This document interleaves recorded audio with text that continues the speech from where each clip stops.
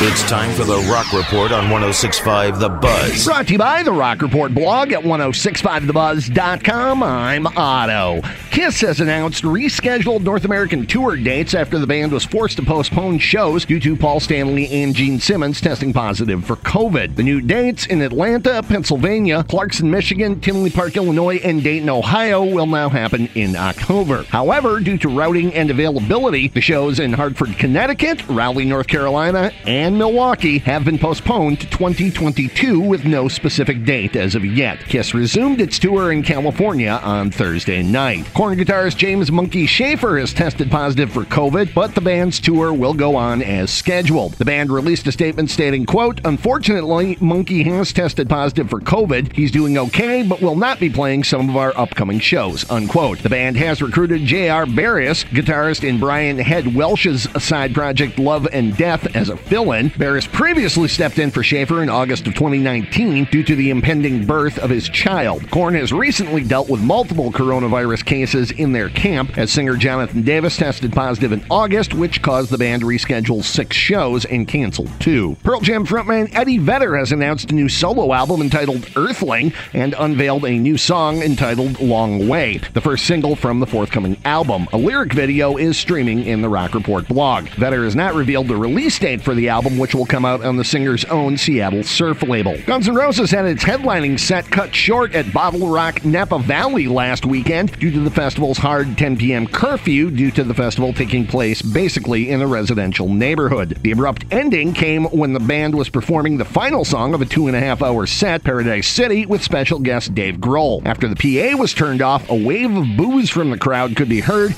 as the musicians attempted to complete the song. Following the performance, Axl Rose threw his mic off stage, took a bow, and walked off with the rest of the band behind. No comment from Guns N' Roses following the show. And UFO have announced plans to embark on their final tour in the summer of 2022. The band wrote in a statement on their website, quote, "Following a number of shows around the globe and countless spectacular shows, UFO will embark on its final tour, featuring a series of exclusive concerts to bid farewell to its fans in style. The band will kick off their final tour next June at the Beatbox in Hanover, Germany, where the band is planning a public rehearsal with a strictly limited crowd of 80 tickets available. The following day, the band will perform a private open-air concert in front of an audience of 300, and the band will perform their final show in October in Athens, Greece." And that is the Rock Report. For these stories and more, including audio, video, and links, go to the Rock Report blog, 1065thebuzz.com.